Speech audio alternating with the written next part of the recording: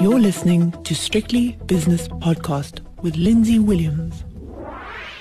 A set of results came out after the market closed today from the JSE Securities Exchange, and the company is Remgro Limited, and these are the results for the year ended 30th of June. And it says here, Remgro's investment performances mirror macroeconomic challenges.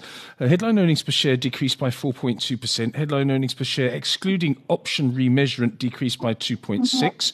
Total dividend per share was, though, increased by 6% to 564 cents per share. And then the first paragraph really tells you something about what's happening in South Africa at the moment, because it says here, this has been one of Remgro's more challenging years, with the majority of the group's investments impacted by fragile economic growth, low business confidence and deteriorating operating environments. With me now is Jannie Durant, who's the CEO of Remgro. I can almost sense your frustration when I read these numbers, Jannie. It must have been a difficult year for you. Yes, I've been in the investment industry now for close on 25 years. It's in probably one of the more challenging and uncertain environments that I've operated in. So yes, certainly sitting here today, I'm just glad that we could actually increase the dividend, because we've got quite a few defensive businesses, the resilient cash flow, robust cash flow. So if you ask me, the highlight of that we were able to increase the dividend. But it has been a tough year. You're absolutely 100% correct. Just briefly outline, if you would, your portfolio as it stands at the moment. When I spoke to a couple of stockbrokers today, they said that Remgro hadn't fallen off their radar, but they don't pay as much attention to it as they would have done before. So tell us your portfolio, if you would. Our biggest investment is FirstRand. It's when we held that directly and indirectly through RMH and directly into FirstRand itself. So that's and also a star performer for the current year under review as well. Then we've got, if you look through that, we've got Mediclinic at a challenging year with quite a few regulatory changes, South African challenges of NHI as well, and the market inquiry. So there's a lot of uncertainty in the operating environment or the regulatory environment, rather, from a Mediclinic perspective, not just in Switzerland but also in South Africa. Then our other investments is via RMI, and in the RMI portfolio is Outsurance, very significant contributor to earnings there. MMI, now the Momentum Metropolitan investment, as well as Discovery in the RMI stable. And then on the Hastings side as well, it's also a listed company in the UK that's in the RMI portfolio. Then in the consumer sector, we've got a company, RCL Foods, which really consists of the chicken, the sugar and the grocery business, plus Siqalo Foods, which we 100% is a spread business. If you look at the trademarks in there, Rama, the biggest one, in Flora and Stork and so forth. So we bought that business from Unilever when we divested our stake in Unilever. We bought that back. So that is on the consumer space. And then on the liquor side is Distell. We've got Distell, which is in the biggest brands there is Savannah, Hunter. We've got Whiskey's brand is Klipdrift. I think hopefully a lot of that will be consumed in the next couple of months during the World Cup. And then we've got on the infrastructure side a company called Dark Fiber and Vumatel, supplying broadband and fiber optic services on a wholesale basis, on a dark fiber basis. So it's quite a wide range and spectrum of various investments, and obviously I think that's also what makes our portfolio quite resilient, that even in tough environments that we could actually deliver, although it's a muted growth that we're actually announcing. I think so in these environments, it's actually not a bad performance. It's interesting, isn't it? Because when I spoke to a couple of stockbrokers today, they said, well, I could construct this portfolio myself. And I said, well, what about the unlisted investments? And I think that what in the past has attracted people to Remgro, apart from management and history and everything else. So what have you got outside of the listed JSE companies? We've got quite a few there. It makes up about just over 20% of the portfolio now.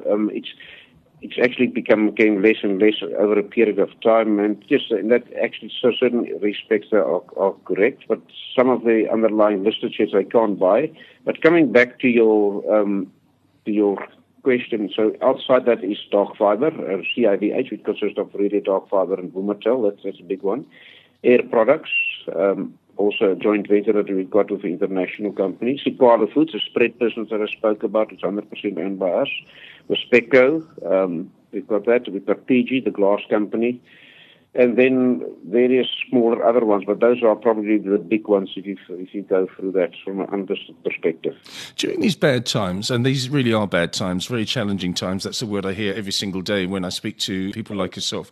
Challenging is the word that is used, and it continues to be challenging. Do people still come to your office, knock on the door, metaphorically speaking, and say, Mr. Durant, this is something I'd like you to look at? Are the opportunities still there, or are they becoming less and less frequent? Yeah, I think maybe to answer the question, even though it's challenging times, we've been through the cycles. I mean, we've had challenging times, not just in a worldwide basis. We've also had challenging times previously in South Africa, and maybe that is a start of actually presenting opportunities, valuations becoming more realistic, valuations in some certain instances becoming cheap. And if you take a long-term view, maybe this is some of the times that you have to invest. I think the biggest thing that actually prevent people or companies from investing is uncertainty. If they haven't got certainty about certain things, regulation, like things like the NHI, things of how that's going to pan out and exactly what they mean by it, then I think it's very difficult for people to invest. If you haven't got certainty about certain tariffs and the chicken industry, do South Africa want a chicken industry? Do South Africa want us to have a sugar industry? If we can get some of those commitments, yes, then we can look at investing again. But I think corporate South Africa is very reluctant to invest at this point in time. But maybe the people that is bold enough to invest can actually reap the benefits in the long term.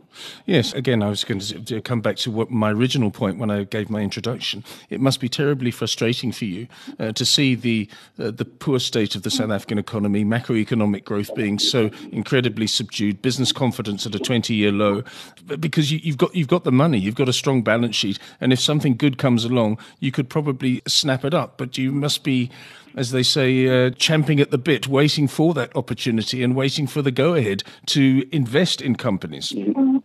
Absolutely. I mean, that's why we sit on cash. We can apply the cash. But as I said right from the start, I mean, if you operate in an environment that you're not certain what is going to happen tomorrow, and if the government or policies or regulation can't give you certainty, nobody is going to invest. If you don't have tenure of assets, if you can't actually have a security of assets, I'm not just talking about land, trademarks, all of those things, then it will be very difficult for corporates to invest, not just from South African point of view, but even international investors. I mean, you've probably seen a flood of short-term capital around South Africa, the bond market and the equity market, and I think that also relates to a lot of uncertainty regarding South Africa's future. And we just need to get clarity, certainty, and those things are not difficult to give from a government point of view. Yeah, I think there's a few simple things that could be changed, but then that's just me talking as a layman. When I say changed, I mean changed from a government level. Obviously, behind the scenes, we don't know what goes on. I mean, people like myself don't know what goes on, but you and people like Mr. Rupert obviously engage with high-ranking government officials. Are you hearing good noises coming out of them, Jannie? I think a lot of them make the right noises.